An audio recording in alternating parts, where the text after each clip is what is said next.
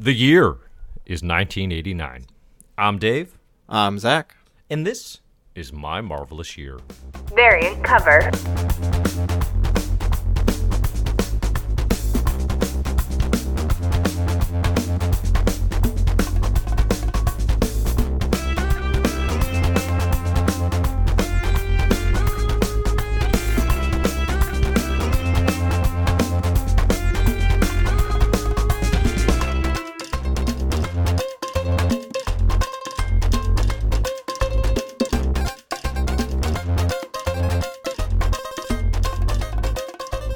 Hello, and welcome to My Marvelous Year 1989 variant cover, live for those of you here on the twitch.tv/My Marvelous Year stream.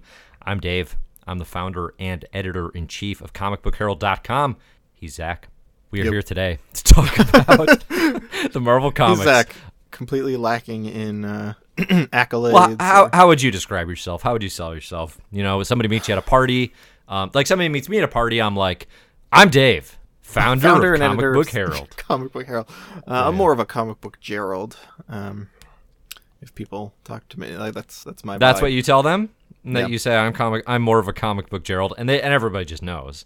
They all just know because they're friends with the My Marvelous Year Slack, which of course you can join and participate in via patreon.com/My Marvelous Year. Thanks to those of you who have joined. Again, this is going to be our 1989 variant cover. This is going to be, if I'm not mistaken, the last episode we record of the entire 1980s. So our My Marvelous Year journey, where we go year by year through Marvel history from its origins to today. We started in 1961. Well, technically we did like a golden age thing, but really we started in 1961. We have now covered the entirety of the 1980s, and it is time to move into the year of our childhoods, really, if we're being honest, right? The decade we care about the most, the 1990s. Okay, so that's what we're going to do. We got a lot of good That was a really good intro, today. but we are doing one more 1989 variant cover in 3 weeks. Oh, jump the gun. Yeah, sorry. Jumped the But gun. yeah, everything you said still basically holds. No, it's a bust. All right, take it away. I gotta take a minute and recover. All right. Well, so I think what we're going to talk about here a lot, we have a bunch of questions about kind of wrapping up the 80s and looking forward to the 90s. 89's been pretty fun so far. We had Inferno, two episodes for Inferno, and finished up that Grunwald Captain saga, which was excellent. Doctor Doom and Doctor Strange, Excalibur, all that stuff. So we got some questions here. Before we get into that, though, I want to read. We have a really nice review here on iTunes. You can head over to iTunes or Apple Podcasts and leave us a review. Love to see those. This is from Brandaham Lincoln, and they write, yeah, lots of fun. You guys have good chemistry together. No jokes. I think he means like he's not joking. No, I think he's telling us to stop joking. Like I think he's just saying that like we have good chemistry. chemistry, but we don't tell jokes, which just means like our humor is not working for this person. So we have good chemistry, and the good chemistry is good because we But rarely joke. no jokes. Yes. Yeah. I use CBH quite often, and Kraken Krakoa was great to run through while waiting for more Hickman X to come out. Excited to listen to the rest of this. I'm on 72, and then moving on to My Ultimate Year. Thanks again, guys. Well, thank you, Brandaham Lincoln. Thank you for the awesome comment. If you do like the My Marvelous Year show, comments like that, reviews, as they call them over on iTunes, do help us out a good deal. And, of course, the other way you can support the show is to go on over to patreon.com/My Marvelous Year if you are so inclined. All right, so this is a variant cover. We got lots of good questions to get to today. Zach, is there any other business, any other state of My Marvelous Year affairs you want to touch on? I guess we just recorded a Patreon special talking about our reading of Marvel's 2003-2004 Epic Comics classic, Trouble, which you can find in the Patreon podcast feed, exclusive to those of you supporting us via Patreon. Yeah? $3 listeners get access to all our like bonus episodes. Cool buns. All right, let's dig into Cool- 1989. Cool buns? That's just how I transition, It's from not like a one topic to normal another. phrase that adults or children or humans use, but I think we've been recording for, 2 years? yeah. Longer? At this point? I would think by now you know about Cool Buns. We spent a lot of time together for you to not know I'm having a hard my time phrases. yes-anding this one. Okay. That's evergreen. That's very That evergreen. that is certainly right. true. You do just like completely baffle me enough into silence, which is tough to do. All right, do you do you want me to start out with a question? Please. All right, Dan in our Slack writes, "Here's some Zach Nip," which I love Zach Nip. Now that Zach we're Nip. yeah. Now that we're really almost through the 80s, can you make the argument that Byrne actually had as good a decade at Marvel as Claremont? If you look at the full arcs, That is some Zach Nip. yeah. If you look at the full arcs of the various Who is mutant this? books, Who's asking this question? Dan, which is not Dan, you should know better. How dare If you look at the full arcs of the various mutant books, Claremont's achievement is undeniable, but Byrne was part of the strongest runs of the decade on 3 top series, X-Men FF, although it was short, Avengers, West Coast Avengers, although Stearns was as good or possibly better. I don't believe that at all. Strongest run of the decade? Avengers West Coast? No, thank you. No, thank you. You think there's a better West Coast Avengers run than Byrne's? That's contextualizing in a certain way, saying compared to other Avengers, just compared to Marvel? No, absolutely not. No, I actually kind of agree with that. And that doesn't include his She-Hulk relaunch, not to mention that he only wrote those series but drew them as well. That's true. So, I think if we're talking about the top creators at Marvel, it's definitely Top Miller, creators of the 80s, right? Yeah, so we're saying of the decade, 80s, who dominated the deck. I mean, Byrne is around consistently Byrne, Miller enough and across a wide enough variety of series that there aren't a ton of creators that can quite match that level of like being there and generally being pretty good. Byrne, Miller, and Claremont. I'll give you I that. think those are the 3 that like I can't argue if anyone says they're number 1. Right? Well, like Miller on a per comic basis is obviously number 1, right? I mean, like on a quality per release basis. Yeah, I agree. It's a home run every all time. All killer, no filler. Yeah. Yeah, exactly. So he wins in that regard. What he doesn't win on is density, right? Is volume of product. Now, if we just look at the initial question, the initial framing here, Claremont v. Byrne, right? Who actually had the better decade? For me, it's Claremont very easily. I mean, easily, and it's like just look at who's more additive to the Marvel universe.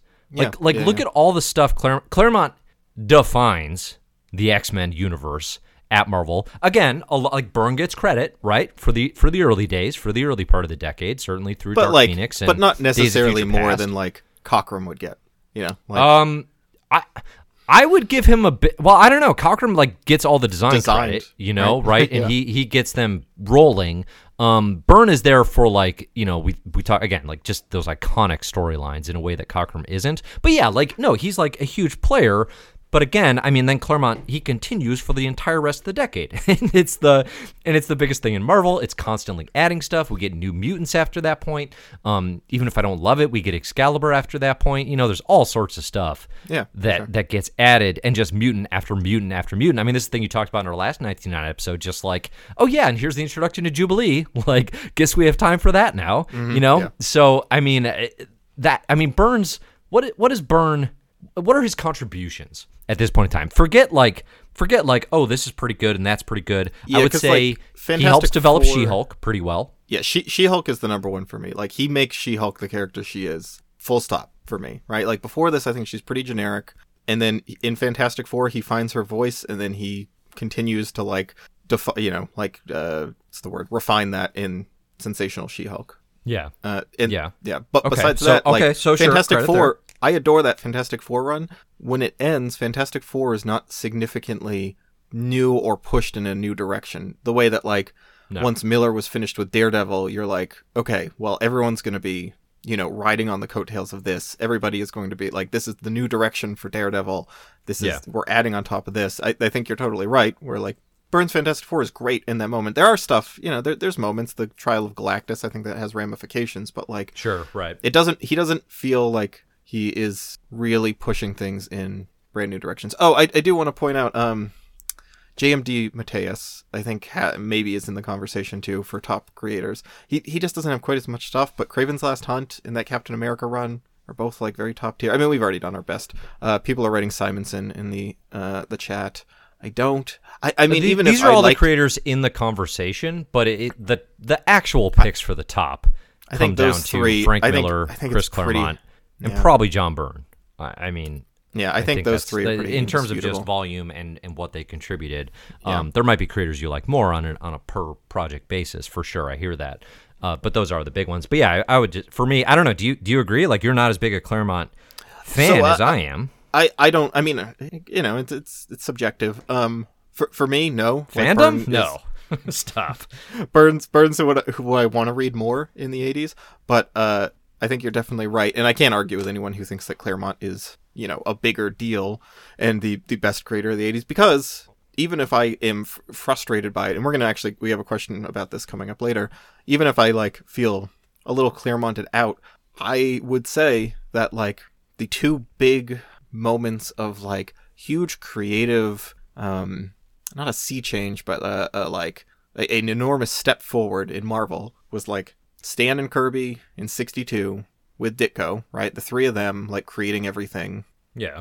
And other people, of course. There's other artists involved. But like the launch of the Silver Age with all the characters we know, and then Claremont pushing the mutant line in the 70s and 80s. Like, I think he just created an entirely new, like, you know, it's almost like now it's like the big 2.5 for me, right? Because there's like Marvel, and then there's the mutant corner of Marvel that is like, right. I mean, I put that Twitter poll out a while ago that was like, if you could only read Marvel X-Men or Marvel everything but X-Men, or Marvel Mutant or Marvel everything but the mutants, and it came down like 50-50, right? Like, people are as big of a fan of just the mutant corner as they are the rest of it, and that's all Claremont. Like, well, and Len Wein and Dave Cockrum. And, right. And I mean, Byrne but and the yes, people that make it happen, right? But you're right that like Yeah. that's when it happens, right? That's from 75 through the 80s is when it becomes the biggest thing, to like, you know, to the point where we're reading Amazing Spider-Man, and on the cover it has to point out the non-mutant book.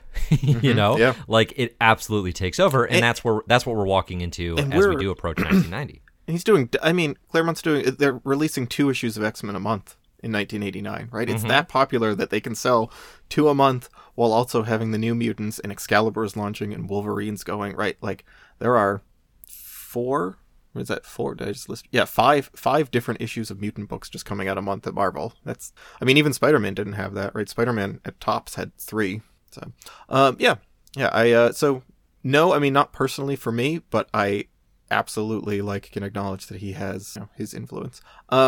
Dave writes, hello to the marvelous hosts. Now that the 80s are wrapping up and we're moving full speed into the 90s, there are going to be some major changes in the art styles driven by guys like Rob Liefeld and Jim Lee. To what extent are you dreading this rather infamous stylistic shift and or looking forward to the change up? Yeah, we've seen a little bit of Liefeld. I'll let you go first, because I think you're pretty excited. So we've seen some Liefeld. I liked it fine. Like, I I have been called insane for saying that Liefeld's X Factor is better than Simonson's, but I so totally stand by that. Like, based on a single issue, yeah, some would document that as pretty wild. Yeah, well, I mean, I think that Simonson art is like my least favorite we've ever read. But and I think Simonson slander. Yeah, it's always here. That Rob Liefeld issue is fine, right? Like, he's got some real energy to it. That, like, he's not a incompetent artist. He just, I don't know. We haven't gotten into it yet. I haven't read that much Liefeld in the future, so I'm gonna have to withhold judgment. I'm curious, and I'm sure I'm gonna be grumpy about it at some point, right? Like, I'm excited in that way. It is your like, way. It is your way. Yeah. I mean, I'm just I would excited say to define 90s comics have long ago entered like a cultural consensus. Yeah. Sort of like, you know, oh, these are bad, right? Like 90s, so extreme. Like, oh, it entered like this weird realm of like, oh, like there's just an assumption that these things are bad, even if people like haven't read that many of them. It's kind of like 80s music. I feel like it's a vibe like this, but it's usually when they're talking about that, they're talking about like hair metal and the most like the excess of stuff. They're not talking about Joy Division. They're not talking about the Pixies. They're not talking about Eric B. and Rakim. You know what I mean? So like there are lots of good 90s comics, you know, just the ethos and the style and all that, that does tend to overwhelm. And certainly like that's a big part of it. Okay. So I'm not dreading it at all. I'm actually pretty interested. Again, like we've talked about this before, but you know, this is for a lot of folks, like for where we're at age-wise, like this was my childhood, but it wasn't a childhood spent reading comics. So it's like these were comics that were like marketed to me, but that I didn't read. You know what I mean? And in Marvel Unlimited, when I did the club the first time, they didn't have a lot of the 90s stuff in the catalog.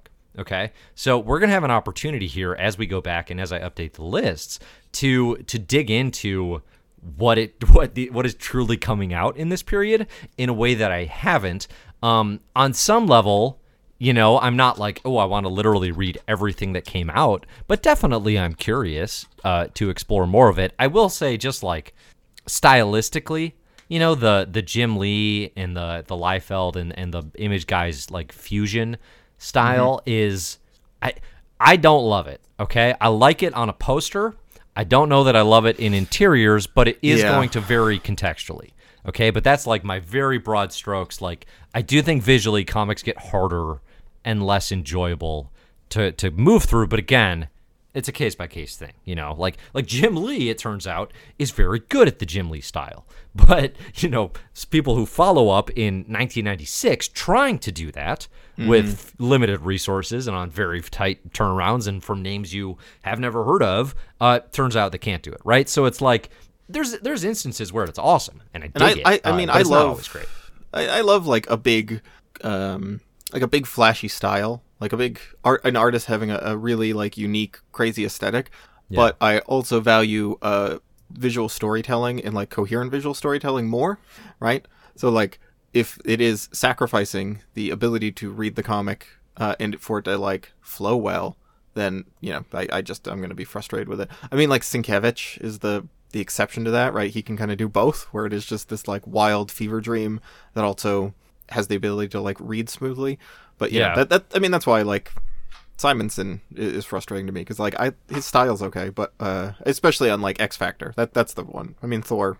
You don't like X Factor? I hadn't heard. It is interesting to consider like if you took that, if somebody told you that Rob Liefeld was the Bill Sienkiewicz of the 90s, like if you just had that perspective of like everything he's doing, and you just approach the comic from like, well, I don't expect him to follow the norms because just look at this artwork, like to try to put yourself in that mindset of like allowing someone that freedom, you know what I mean? Because it's like with Bill Sienkiewicz, like unless you come into comics totally blind, in some cases literally, like it's going to be a challenge to not know that like, oh, clearly this is something different that I'm not supposed to follow as directly as Jack Kirby intended. You know what I mean?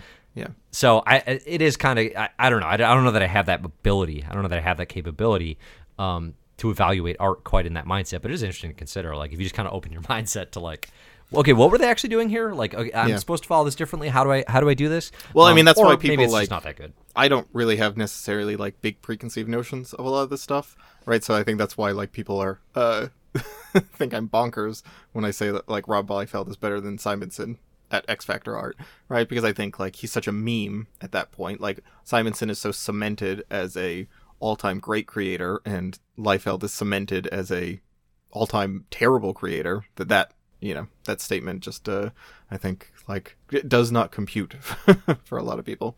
Well, it doesn't. I mean, it's but you have to be cognizant of that when you're making such an outlandish claim. Well, I mean, to be fair, right? I was talking about the one issue, right?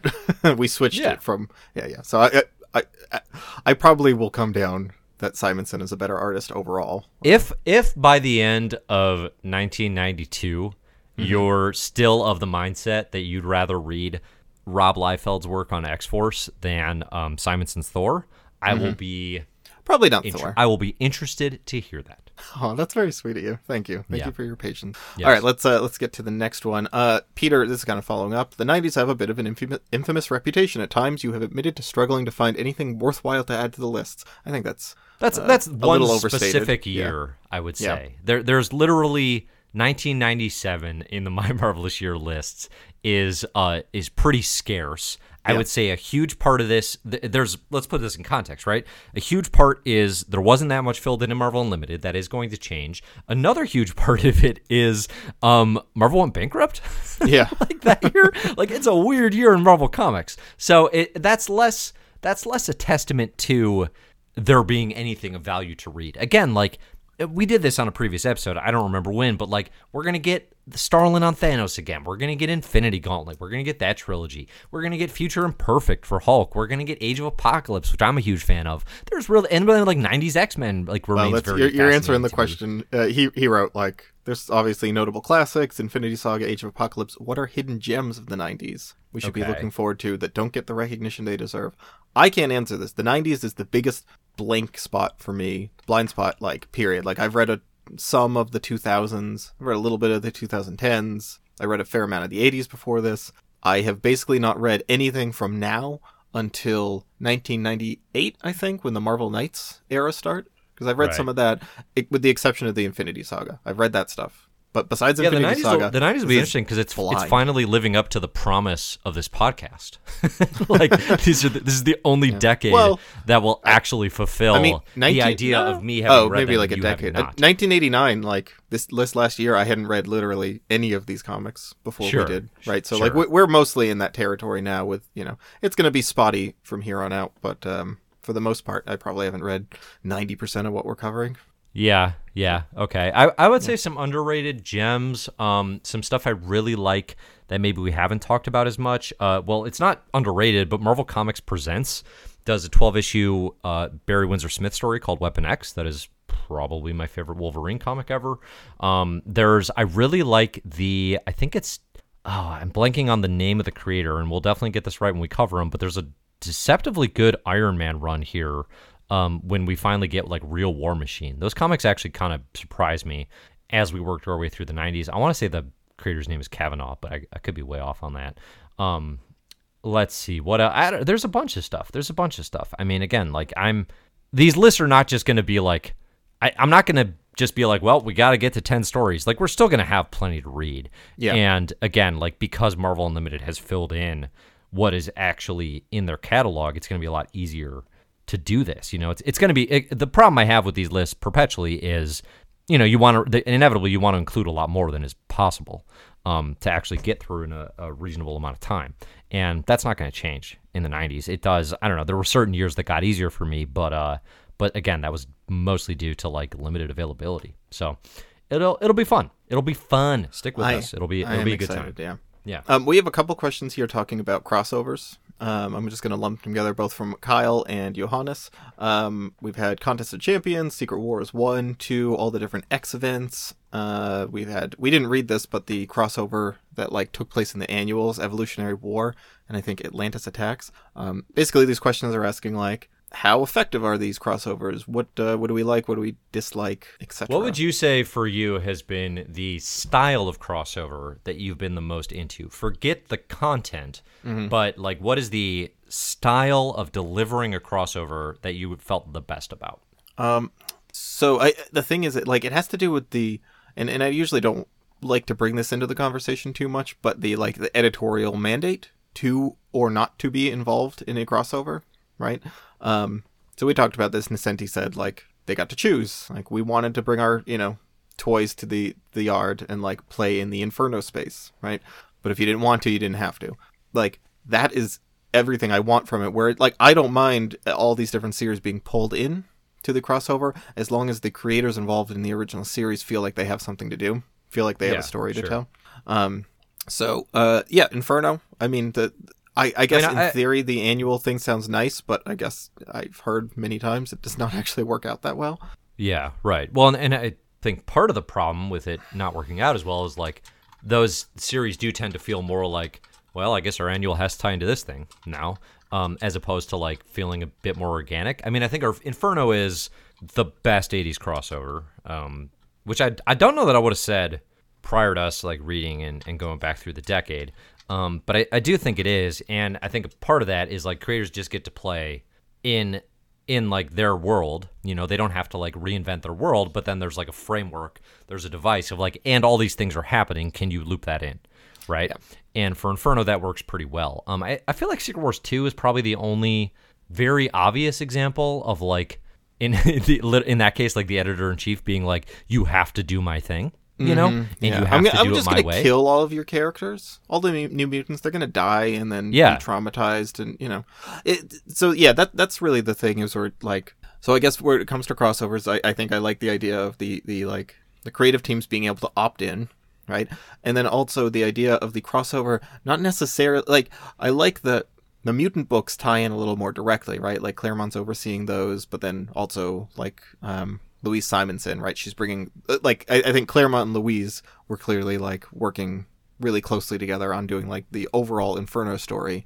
Whereas like, I mean, Nascenti was like working as editor on that, so I'm sure she was involved as well. But the Daredevil stories are not really primary to the Inferno storyline, right? Like this is Daredevil experiencing that. That's kind of what I like. You know, I kind of like if you have a fun event that is touching all corners of the Marvel universe, like just have it like touch the, you know, these different like comics and these different like character stories, see how they react to it. If it's a fun idea, right? Like Hell in Manhattan is a fun idea. You can have the other characters play around with that if you have something to do with it. That's, yeah, I mean, I think that's my big thing. It doesn't have to be this like big impactful, like, you know, Daredevil doesn't need to be fighting whatever his name is, the demon there. I keep thinking Nasturtium. That's not right. It starts with an N. Nastier. Yeah. And so much of it comes down to just like the creators and just kind of how willing they are to play with it. Like you said, like if, you know, Ann Nocenti, I don't want her in that Daredevil run to like totally go out of her way to like not deal with all the things that were happening in previous issues, you know, and I think that's a problem a lot of fans have with crossovers a lot of times, where it's like, well, it just interrupted my book. I think the best creators, when they handle it well and kind of probably through research and just their own experience, but like they keep telling their story, but just now incorporate all the other craziness that's going on. Then we read the Spider-Man crossover with was it David Michelinie and McFarlane, and those feel like they kind of are just like, yeah, we're acknowledging it's happening, but we're not really doing anything about it. But it's still our story, and I tend to actually appreciate that more. I mean, I guess I appreciate series that I like, more than it being interrupted. But in that case, I kind of was just like, well, why'd you even really do it to begin with? You know, like just ignore it. You can have that problem, yeah. You could, if Spider-Man was still just doing his NYC thing. You know, like, there's the nerds that are going to be like, well, technically at the same time, like, demons were invading, Spider-Man has no reaction. And it's just like, it's all suspension of disbelief. You know, I think that works fine just to ignore that. And, you know, if it's not something that is literally touching, like, all corners of the superhero universe, then, you know, kind of suspend your disbelief. I do want to say, though, like, my favorite actual crossover style at this point is Mutant Massacre, which was just like, here's 12 comics, here's how they go. You know, and that's it. That's the event. I actually tend to like that, like 10 to 18 range for these types of things. Now, that's a lot harder to do when it is Marvel Universe wide, but then the question becomes, does it need to be Marvel Universe wide, which is kind of what you're saying with Spider-Man there. Yeah. Which is like, does that actually need an Inferno crossover? Or is it just weird to not talk about all the demons everywhere? Because clearly that should be a thing, you know? But then, like, Thor and Power Pack come into the Mutant Massacre, and it's like, Thor? Why is Thor involved with this? Sure, you can bring but you can bring books that maybe wouldn't be typical, but again, it's on a limited scale. Right. I tend to prefer that. Yeah, I mean, I actually don't mind the structure of Mutant Massacre. It just is the idea that, like, that barely registers as an event, because it doesn't have, like, an arc to it. It's just kind of a flat line of, like, they showed up and some things happened and then they left. Hang on, in the live stream here it says it's the Morlock hater has signed on. Is that? Oh, sorry, that's your other handle. Sorry, I didn't mean to give away your alt there. That's what I mean when something happened. I'm just talking about all the Morlocks. All right, we got one more question here. Charlotte asks, it's a big one. If you had to choose, do you prefer the X-Men or the New Mutants in the 80s, whether it just be their comics or the teams themselves? And then she writes a big answer where she likes the New Mutant. The New Mutants, I don't actually like the New Mutants more. They've just never been my team. I probably came to them too late, honestly. Yeah. But I will say, like, that series, that team gets a lot more time to actually, like, build. You know, in a way that the X-Men, I don't know, maybe they do get the same, but it's just, like, from the time period the New Mutants are developing, which is what, like, 82, is it 84? Whatever it is, like 80, between, like, early 80s through the end of the decade, like, that core unit is pretty stable. Yeah. You know, we kind of know what that team is. They get to develop and grow together. Yeah. Whereas the X-Men, I mean, they actually stay together basically from Giant Size through 150. So that's actually a pretty long time. But then for the rest of the decade, then it's just like total flux. You know, Right, like exactly. the lineup It's really like gets the broken up. Avengers, where like the team's bit. just coming and going and coming and going, and then like splintering into other teams where Excalibur becomes, oh, this was the X-Men. It's Excalibur now, or not Excalibur, X Factor, and then Excalibur Yeah. gets a bunch of them, and it's a whole new team by the time you hit the late 80s. And that's the interesting thing about like everything post Mutant Massacre is it's like, what even are the X-Men at that point? You know, because everything gets fractured into X Factor, Excalibur, mutants. It's just like it's a big split of who's even on the team. By the time you're in Australia, then it gets like truly pretty weird. You know, Yeah. even the rosters. Asking But I do about tend to preference- gravitate to that book Okay. more. I think I actually like the team and the New Mutants more, and I think Claremont's ideas and X-Men are more interesting to me. But I like the dynamics between the teens, and I think that's really it. I think he gives them a vulnerability that I appreciate. Like the adults are just so surly all the time, right? And it's like they're all just like staring off at like the horizon, thinking about like their guilt or whatever. And the New Mutants have a little bit more like I guess a childlike, and it's like slightly more relatable for me. It feels like because he's just trying to make them a little more vulnerable and a little less like godly, like mythical. That they feel a little bit more like grounded in human emotion for me, because like I think the New Mutants suffer from not actually getting to go to school. I think this Yeah. book, and this is something that Marvel will tap into later, but I actually think like this team, I think I agree with what you're saying about the characters, but structurally they're kind of doing the same things as the X-Men.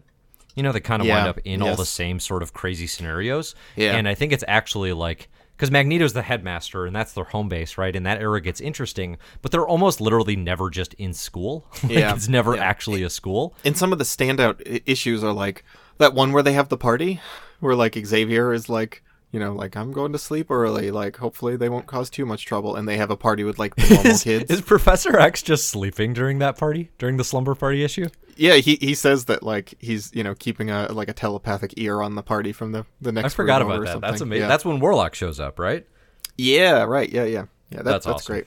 All right, I skipped over one. I didn't mean to. Jeff asks, which one of the top-selling comics of all time are you most excited to discuss? The three being McFarlane Spider-Man, Liefeld Nikieza. Okay, I was like, I know how to say this. X-Force, and the Claremont Lee adjectiveless X-Men. I forgot that they split off, like, we're going to have Uncanny X-Men and then just X-Men, like, running at the same time? Is that right? Yeah, I mean, when you Oh my got God. Yeah. when you've got the absolute biggest thing in the world, you get another book.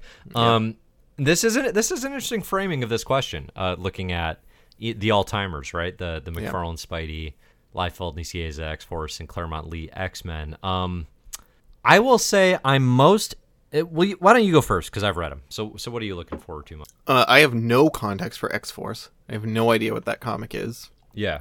I keep confusing it with, what's the other one? What's the other thing that You're gonna need to give me more than that. Wait, so no, the Simonson thing is X-Force, right? Like No, that's Simon's- X Factor. You're thinking Okay, X yes, Factor. no, that I keep confusing it with X Factor. Right, okay, because that's what I think I actually said that in the first issue we talked about, or first episode we talked about X-Force. I called it X Factor. And brute yeah, I have- force is all the animals that get turned into warriors. Ooh, I so love that. that's a different thing. So don't get Yeah. it confused with brute force because that launches around here as well. I'm gonna just say X-Force because I think it's the one that's a mystery to me. Right, like I already kind of feel like I have an idea of what McFarlane Spider-Man delivers, and I like that. Claremont Yeah. and Lee on X-Men. I think I have an idea of the vibe of that, but I don't really know anything about Liefeld Nikieza. It is Nikieza, So- right? Am I saying that right? I got to look it up because I have an interview with him lined up Oh, in boy. the coming weeks. So All right, so I you should can neither figure that one confirm nor out. deny. Yeah, okay. I think that's exactly. right. I will say X-Force is the series I know the least about. I have definitely read the least of it, so I'm actually very interested in it for those reasons as well. X-Men is the one I've read the most. So that said, it's definitely my favorite of the bunch and the one that I've re-explored a handful of times, sometimes even recently. So Claremont Lee Adjectiveless, I would say, is the one that people should be the most excited about. I don't want to spoil anything either, but McFarlane Spidey, not what you're hoping it's going to be. Doesn't quite doesn't quite deliver. Are they talking about him? Does he start writing it? Todd McFarlane gets to write and draw his own Spider-Man series. Oh boy. I mean, you know what? Guess what it's called? I don't know. Spider-Man. It's adjectiveless as well. I've been reading some of his Spawn, right? I think I've mentioned this before, and like he is such a good and dynamic and interesting visual storyteller, and his actual prose is pretty like it's not bad. It's not atrocious by any means, but it's just not great either. Like, you can tell that, you know, like his where he shines is the you know, maybe he's even a decent writer. He's just or a plotter, I guess, and maybe just like the actual prosing of it. I would do my Spawn season with you as a stretch goal, because I have never read any Spawn, and I got to say I'm pretty curious, especially given like a lot of the collaborators that have jumped in there. So my Spawn season, are we settled on that? Should I lock it in? I don't know. There's other one. I mean, we're gonna do something like that. Hellblazer. That's what I'm making my way through Hellblazer right now. That's one that's like every big Hellblazer UK, my hellish year, my year in hell. My year in hell. I kind of dig that, except I don't really want to read a ton of Hellblazer. Honestly, I love Hellblazer. I love Hellblazer. I've never gotten out of the Jamie Delano era of it. I can't ever get out of it if I start at the beginning. No, I'm trapped. I mean, I like some of the Garth Ennis stuff, but and Mike Carey's really good later. But anyway, all right, that'll be My Year in Hell. Look for that. We'll be sharing it on Patreon. Oh, I mean, that would work for both Spawn and Hellblazer. My Year in Hell. Should we just do? I mean, we could throw Hellboy in the mix if that wasn't, you know, persona non grata, right? Lucifer, that would work as well. Lucifer. Oh man, maybe we just do a My Year in Hell spinoff. Yeah. Interesting. All right, I'd still rather do My Manga this year. I would say it's my number one favorite spinoff potential. Yeah. I've been reading a ton of manga lately. Ain't read me a whole lot of manga. I'll tell you that. All right. So what else we got? We got other questions? Nope, that's it. That's it for this. So yeah, thank you all for listening. Thank you for your support over on patreon.com. Come join the Slack. It's $5 a month. Ton of fun. Great little community there. If you are listening now, as soon as this is done, I'm going to start, because I'm streaming video games a fair amount on the Twitch channel. Man, you're like a regular modern man. Yeah. You know? All these streams, all these affiliate Twitches. I don't know why. Yeah, we got some subscribers. I don't know why I'm doing this, but I'm going to start streaming Kingdom Hearts today. So if you want to I've never played a second of Kingdom Hearts, so it's always been a game I've been curious about. It's like a series that I'm incredibly critical of, but I beat the first one twice. And I'm like planning on playing it again and trying to get through. You know, so like what era is this game? Like when did this game come out? 2002. So like I first played it when I was 13, 14. This is what, PS2? Or even at PS2 yet? The first two came out on PS2. And then the third one came out on PS4. It skipped an entire generation. But, like, there are games that are integral to the main story that are, like, between 1 and 2. Some of the main story happens in, like, a Game Boy Advance card-based spin-off game. If you don't play that between 1 and 2, you will be confused. Yeah, it's amazing. Anyway. Okay. Interesting. I've never... let me guess. You were a PlayStation kid, yeah? Yeah, PS2. Well, PS2 and GameCube. Those were mine. Oh, you had GameCube as well. Oh, I love. You were double dipping. Yeah. I've been playing a ton of GameCube lately. Metroid Prime, Luigi's Mansion, stuff like that. Those Metroid games are straight up like top 5 games all time for me. Like I've been playing Metroid Prime while I've been editing lately. I'm like halfway through Metroid Prime 1. Oh man, I love that original Metroid on the GameCube. That game rules. Yeah, it gets weird after that, but it still holds up. Yeah. Does it? Too spooky. Yeah. Too spooky for me now. If I was playing alone in my house, I have no idea what you're talking about. It's not a what? scary game. When you go into like X-ray and the black and white and that music hits and the aliens are bopping everywhere, that's a spooky game. Okay. All right. Chatters, I want to hear, is Metroid Prime a spooky game or not? I think the official Dave's next revelation is going to be the haunted the haunted house in Mario 64 with all those boos. It's like you turn around, they start chasing you. If you don't look at them, they chase you.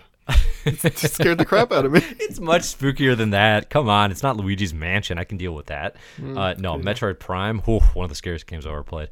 All right, let's wrap it. This has been My Marvelous Year 1989 variant. Thank you for listening. What else do we want to say? Music for the show is by Disaster Piece. Support is via patreon.com/MyMarvelousYear. You can find all the issues that we read for everything in My Marvelous Year in the show notes. Yes. Or again, you can go over to patreon.com/MyMarvelousYear to find the full spreadsheet. Yeah? I'm Dave. It. Find my stuff, comicbookherald.com. He's Zach. Hey. We'll see you next year. See you next year.